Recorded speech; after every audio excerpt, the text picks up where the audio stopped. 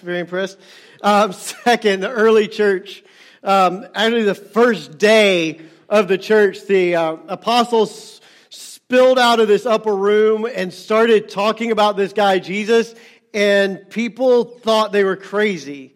They thought they were drunk, in fact, at 9 a.m, and start yelling all kinds of things at him until they begin to see the transformation that happens. Over the last 6 years of this little thing we call Hydrant Church, there have been lots of people who said, you're crazy. That's a crazy name. That's a crazy way of doing it. This is never going to work. This is that. This is the other. It just was crazy. And then every year that we began this series about connecting and filling and overflowing, it really did feel like an uphill battle. It felt like we were talking about who we hope to be, where we hope to go, what we hope will happen. In fact, every single week that Hydrant has met in this place or anywhere, we have had someone stand up and say, Hydrant is about 3 things: connecting and filling and overflowing. Even before we were about those 3 things, we wanted to be about those 3 things. And so we take this time each year to talk about who we are, because we decided that it was more important than anything we do. Now, we're going to have a series later on in the fall called What We Do, because this is Hydrant, and we need to understand not just who we are, but what we do. But we thought that it all really begins with who we are, what we believe, what we value, what we care about and invest in. In my mind, it's kind of like the soil of the garden, right? It doesn't matter what you plant in the garden. If the soil is bad, nothing will grow. But if the soil is good, you can drop a seed and it will grow. In fact, when we look at Jesus' parable of the soil, he tells a story about a farmer who throws seed everywhere, gets on the path and in the thorns and on the rocks and on good soil. And the only differentiation, the only thing that's different about any of those situations is the soil. It's not the seed. It's not the weather. It's not the rain or the sunshine. It's just the soil. And so we invested in who we are from the very beginning. We talked about who we are. We tried to ingrain who we are into the church, working in the soil. And it didn't produce much at first. It took a while as we kind of got the soil healthy. Now just about anything we drop in that soil tends to grow, tends to see positive things happen in people's lives. So what is it in that soil? Who are we? A year ago, Stephen Edmonds stood up and he shared his story, his family's story of connecting at Hydrant Church, and how they had spent a year wandering in kind of this desert of loneliness. They lived in a cul-de-sac, and they were super excited when they bought the house, because they thought, this is going to mean, bonfires with the neighbors, and our kids will play out in the cul-de-sac, and this is going to be wonderful. And then they watched as their neighbors, one by one, pulled into their driveways, used the remote garage door opener, pulled in, closed the door behind them, went outside, and they never saw each other. And they were disconnected at work, never connected in a church. Now, they were doing the religious things. He would listen to one preacher on the way to work and another preacher on the way home. In the shower, he's singing his Jesus music. They would even send money to churches. They're doing all the little checking the boxes. But he said something was happening inside of him. He didn't even realize it first. His very soul was collapsing in on itself. Became depressed and angry, and others began to notice it, and he finally saw it in himself. It began to change for them when his wife found this place called Hydrant Church. He was on a TDY, a temporary deployment, and she said, hey, I'm going to go try this place called Hydrant Church. He said, called what? Why is it called that? That sounds stupid. But go ahead. And she came and loved it. He came the next week, and he met a guy named Jeff out in the parking lot. And he tells the story of Jeff has these enormous hands, a big guy. He shakes your hand, you feel like, okay, I better squeeze his hand so I can still feel like a man, right? So he shakes his hand, and he has this conversation with Jeff out in the parking lot. And that connection began to change everything for their family. And here they are, years later, a part of who we are, a part of the ministry here, and their life is different because of that connection. You know, week after week we hear these stories, whether it's in coffee with the pastor, whether it's somebody in our office, somebody who sends us a message, and it's these connections that have changed everything. It's crazy. Someone will say, you know, I can't believe it, but I came back that second time, they knew my name. And they called me by name, and they talked to me, and they remembered something about me. They checked on me after I'd been there for a month and saw that it just looked like I was going through something. And these people were there for us. You know, it was the way we felt driving by. It's like you cared about us and wanted to connect with us before we ever pulled in. And they tell all these stories of you. It's almost never, you know, Pastor Tim, you did this, or Pastor Nia did that, or Pastor Liz. It's never about the pastor. It's about you. It's about the person at the doors or in the parking lot or at the coffee bar, the person who met him, who sat with him, or any number of things, and how that connection changed everything. So this year, as we are coming up on our 6th anniversary, and I get to talk about Hydrant, and I talk about who we are, it's not a projection of what we hope to become. I'm telling you the story of who we are and why we are the way we are. It begins with this single truth. We are created for connection. We are created for connection. If you look at the story of Genesis 1, and this story of God creating, it's a story meant to tell us something about who we are. It's not really meant to tell us what happened. It's meant to tell us who we are. And it tells us this. It tells us that we were created for a connection, a relationship with our Creator, to walk and talk with Him daily. It tells us that we were designed for a connection with ourselves, that having connected with our Creator, we'll realize who we are. We'll realize our purpose and our identity, and we'll be comfortable and confident in that person, and therefore able to connect with others. Connect with other human beings, that we are not fully ourselves disconnected. And having connected there, we are designed to connect with creation, to care and develop it into its best potential. It's who we are. It's what we were created for, these connections with God and other people. Brené Brown is a researcher, and she focuses on connection and shame and identity and some of these pieces.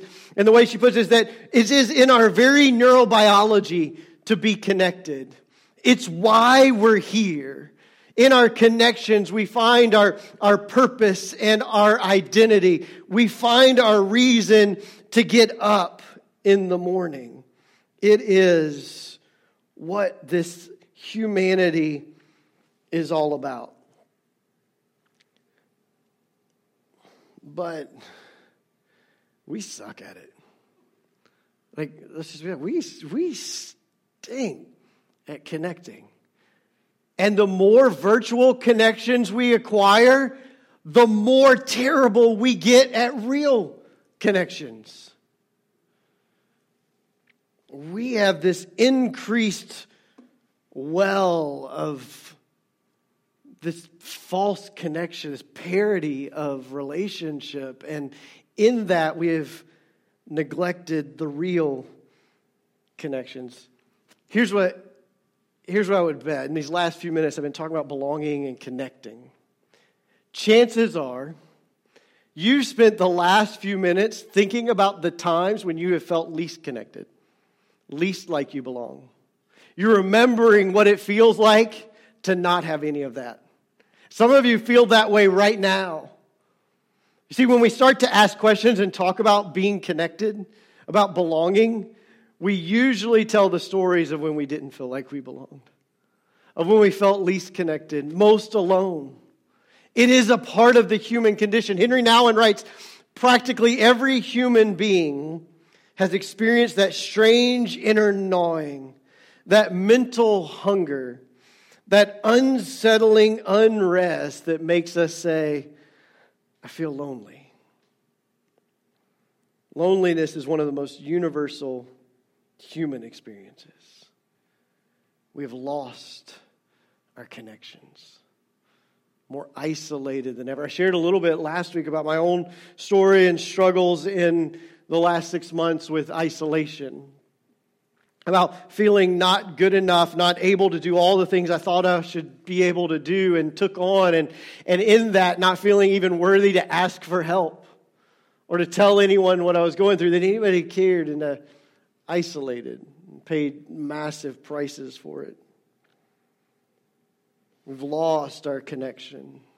For the first 1,500 years after Jesus walked with his disciples, there was this general understanding of the world.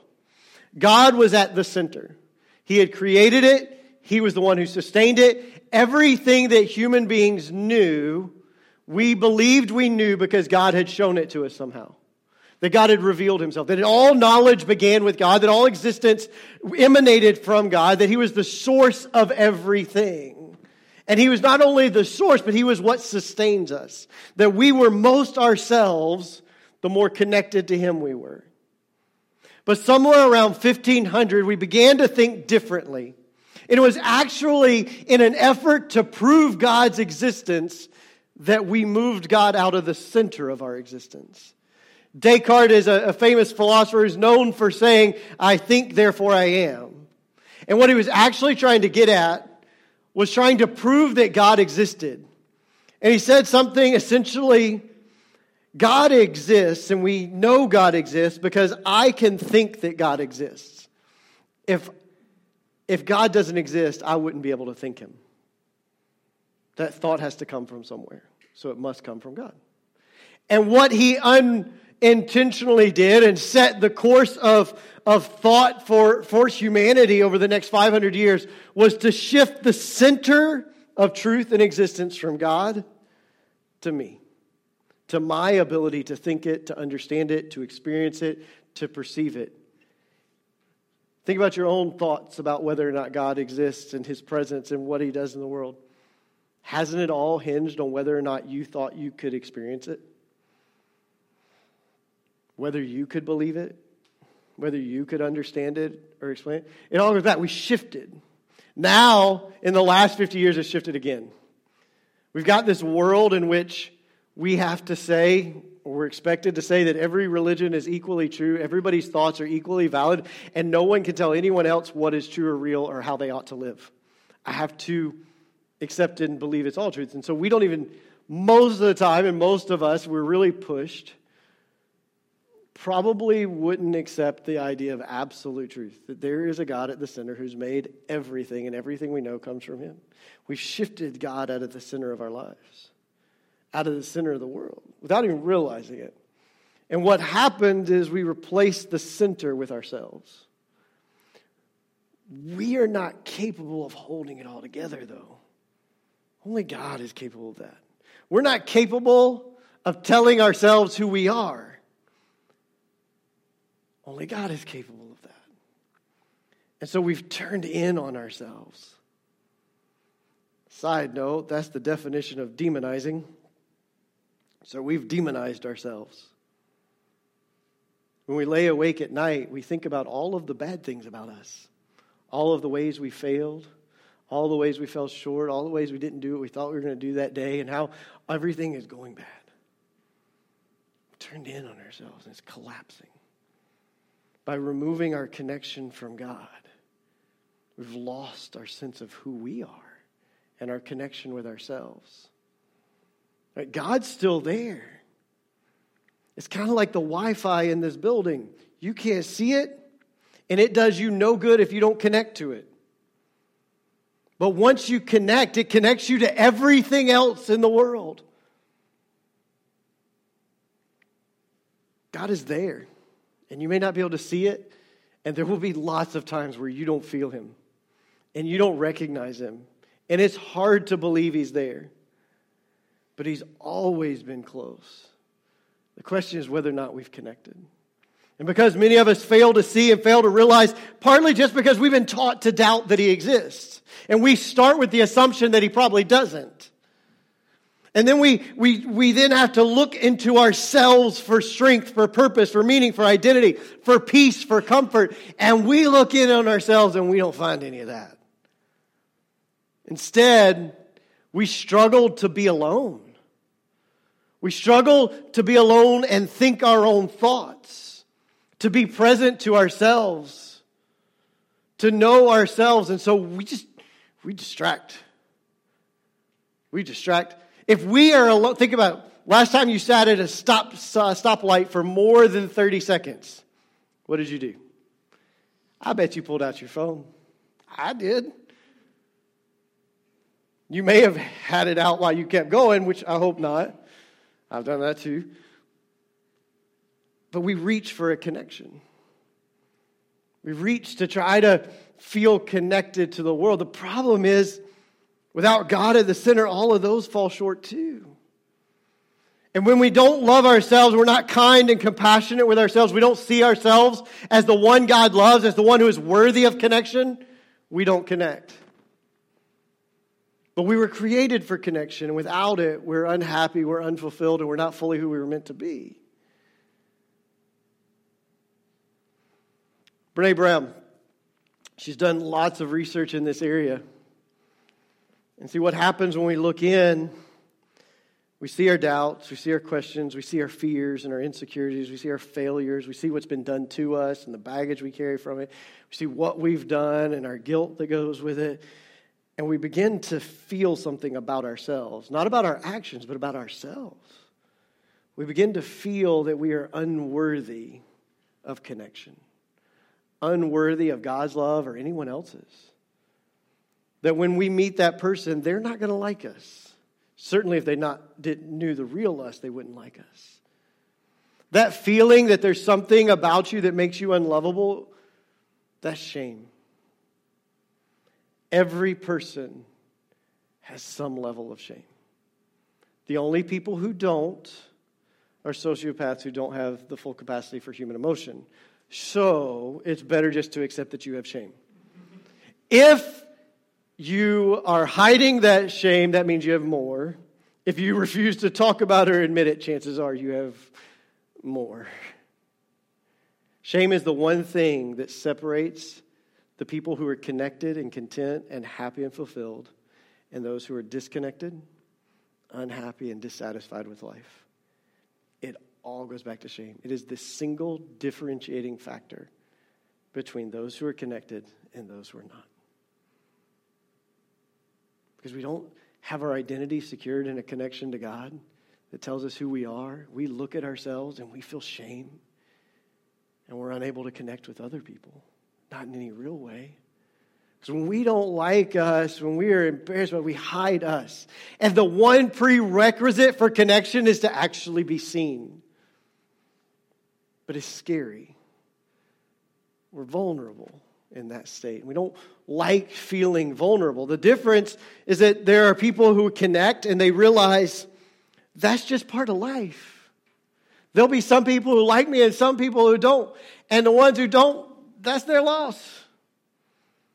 I'm going to just keep loving the people who do. Focus on them.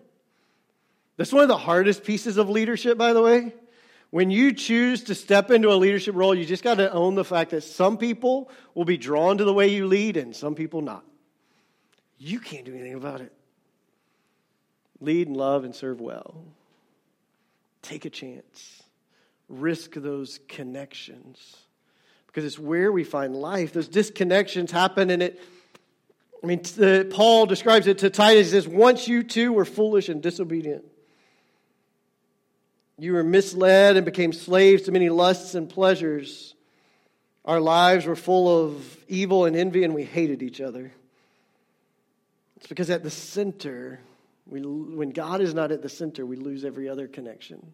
We can't have a wrong connection with Him and assume these will be good. Because what happens is we settle at best. At worst, we look to cope.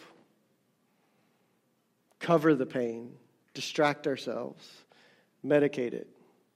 There's been a lot of research done around this connection between addiction and disconnection. In fact, the opposite of addiction is not sobriety, but connectedness.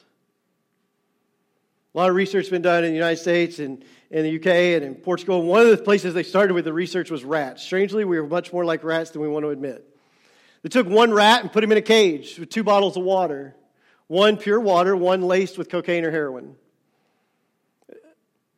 He chose the one with the cocaine over and over and over again until he overdosed. Then they built this like Ratopia, like heaven for rats. All the different things they could want to play and do, and all the food they would want, and lots of other rats. And they put both bottles of water back into the cage. They might try the cocaine water once, but there wasn't a single overdose, and it stayed full. It's connectedness is so important to who we are. When we feel disconnected, we look to avoid it. We go to all kinds of places. We carry burdens that are too big, and we think, well, I'll feel better, I'll eat something. And we go to that food to feel better. Or maybe it's exercise. I'll go to the gym. Maybe I'll go shopping. It can be any number of things. It doesn't have to be something like drugs or alcohol. But let's be honest. Let's just take alcohol.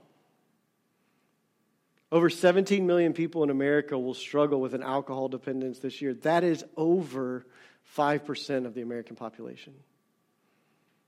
40% of hospital beds across the country are filled with incidents and cases related to alcohol consumption. Think about the times you have had the most to drink. You were with people you were afraid to be real with, and so you drank more to overcome the inhibitions that allowed you to connect with them and just feel like you were being yourself. We do it, or we're alone. And that sucks. So we just won't forget we're alone. Forget the pain. Forget the disconnected. Forget that there's no one else carrying the burden with us. Forget what we've experienced, what we've lost, what we've been through. And alcohol is the quick and easy way. It doesn't have to be that. It can be any number of things. It can be spirituality. It can be church. We dive in to hide from everything. The most well-adjusted of us, we sip on virtual connections with one another. We text, we tweet, we share, we snap. We take this little sip of a virtual connection because we can't be alone. We can't really connect. We can't let somebody know what's really. So we send out this polished version of who we are. Teenagers barely know how to have an actual face-to-face conversation. Sorry, I love you teenagers, but you struggle. You just stare at me. And I know one day you hope to learn to have a conversation, and I know it's hard. Conversations are real and raw, and they happen in real time, and you can't edit what you're saying. You can't go back and delete it. You can't fix it. You can't present this polished view of who you are. Half of them have a panic attack if you ask them to call and order a pizza. Like, wait a minute, I got to talk to somebody? Like, you show up late hoping the door people are gone so you don't have to talk to them. But at the same time, as adults, we move into a new town. I had somebody tell me this story this morning. Moving into Goldsboro, within 3 weeks, they were going to Walmart just to hear someone speak to them and say, "Welcome to Walmart." For some of us, we walk into Hydrant Church, and it's the only time someone speaks our name all week, at least in a loving, caring way. We shake someone's hand, give someone a hug, and it's the only physical touch we've experienced all week long. We sit or stand now across the table and have coffee and a conversation. We share struggles of the week. 5 minutes. And it's the longest, most meaningful conversation many of us have had all week long. It's why we are who we are. It's why we have to be who we are. We are wandering in this desert of isolation. And Hydrant has to be an oasis of connection. Connection with the divine, connection with God, with the universe, whatever you want to call it, I don't care. He's still who he is. And connection with other people. Without it, we're not fully who we're meant to be. We need it. We need it. We crave it. It's what we were made for. We have to be willing to overcome those things. The hard thing is just how easy the virtual sips are that we settle for. It's so much easier to send a snap or a text or tweet or share something. If you don't know what those are, Google it. If you don't know what that is, I can't help you. But it's the easy way, right? We do it in our houses. Like we text to somebody else in the house instead of talk to them. I've had Anita look at me and say, check your phone. I'm like, what? She's like, I just texted you.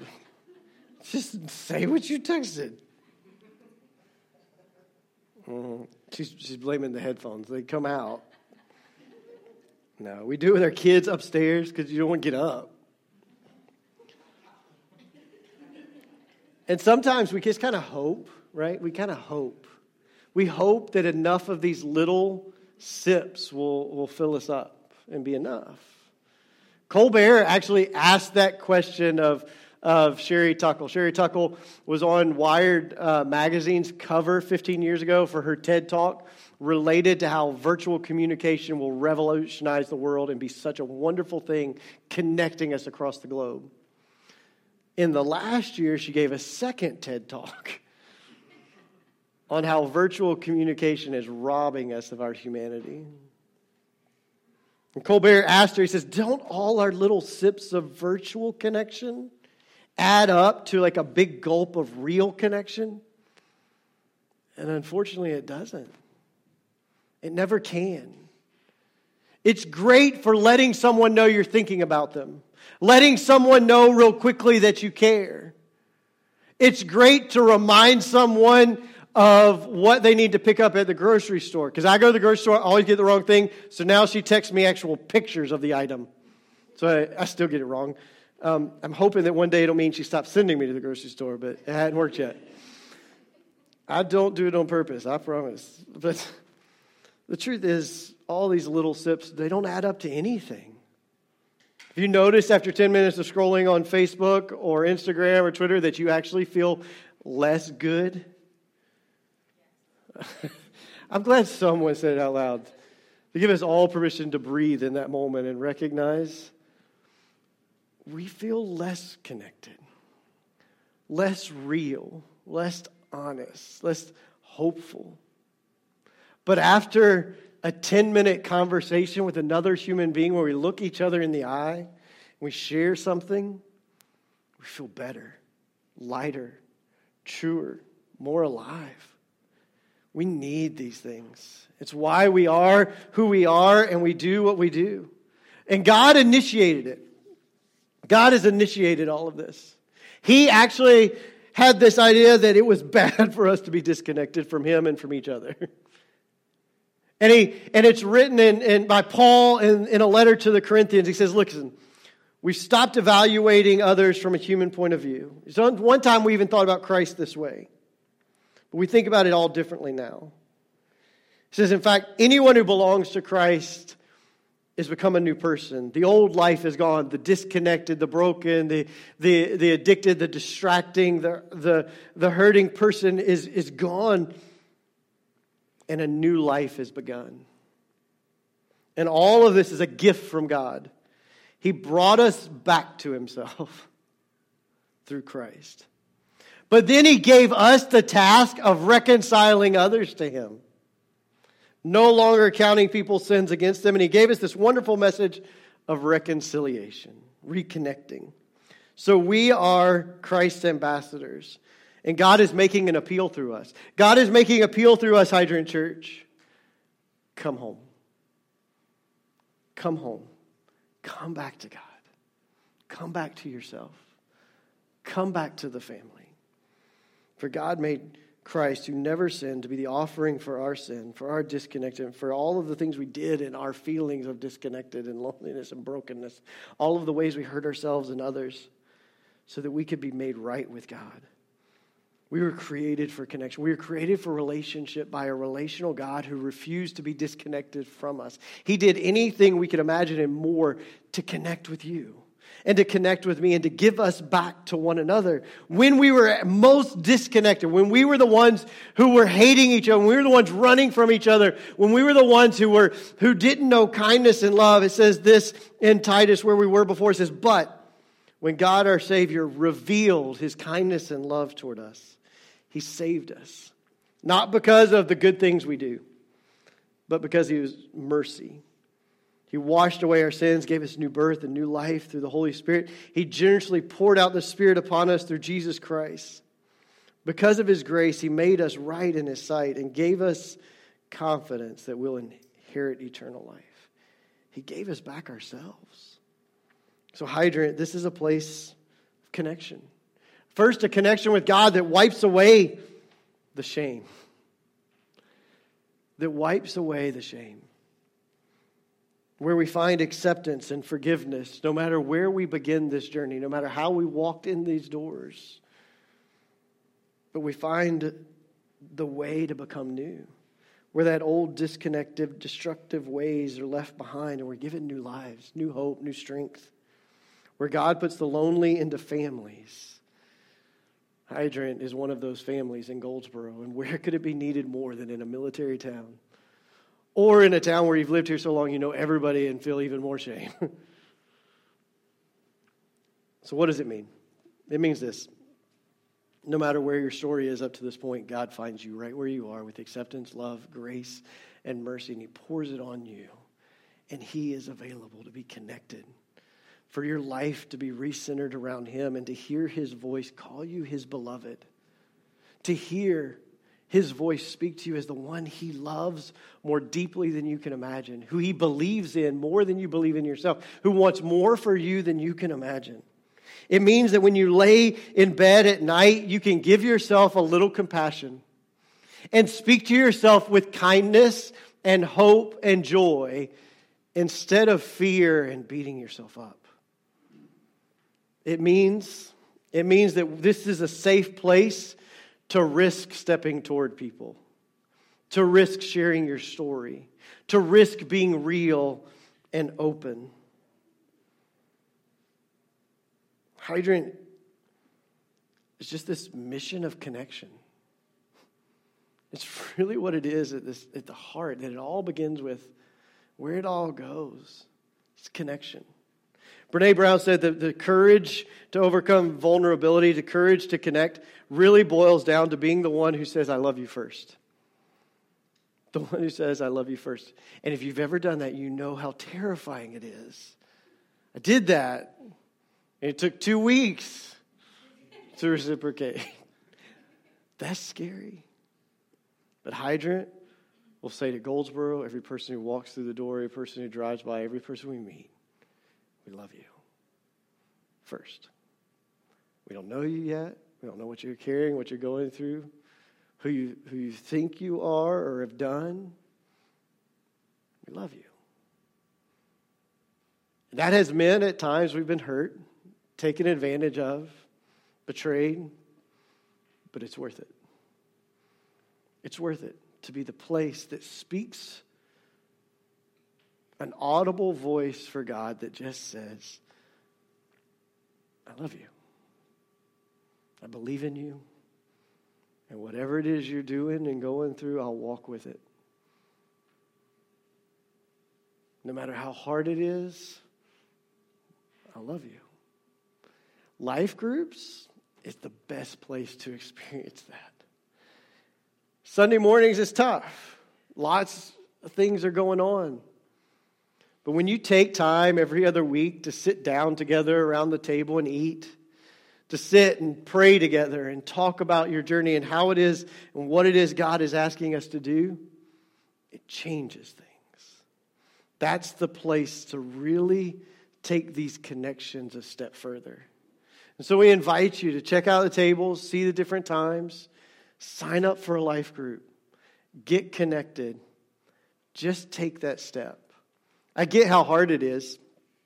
One of my mentors said to me about, 12, 13 years ago, he came into my office and he sat down. He said, Tim, you have everything you need to succeed in ministry except for one thing. You've got to learn to step toward people. See, I had this image that I needed to portray of having it all together, of knowing what I was doing, of being good enough, improving myself, right? Being worthy of connection and love and trust and leadership. And I knew if I let anybody too close, they would see that I was none of those things. And so I had to keep them at a distance. I said, if you'll learn to step toward people, everything will change.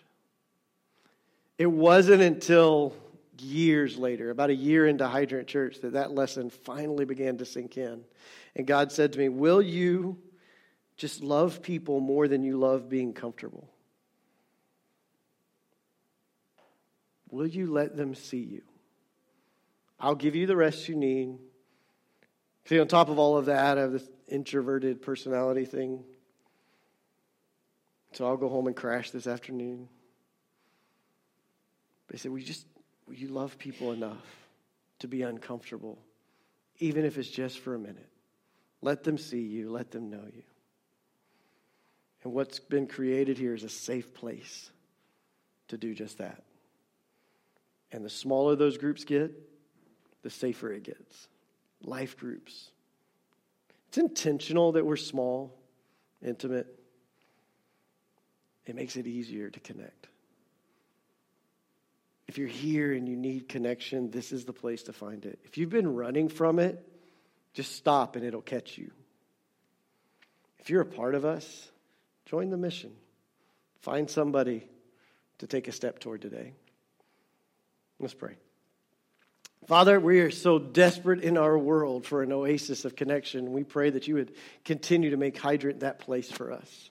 A place where we can be real, be known, be able to take a chance and trust, to risk that vulnerability, to hear you welcome us home, and to give us back to ourselves and to one another.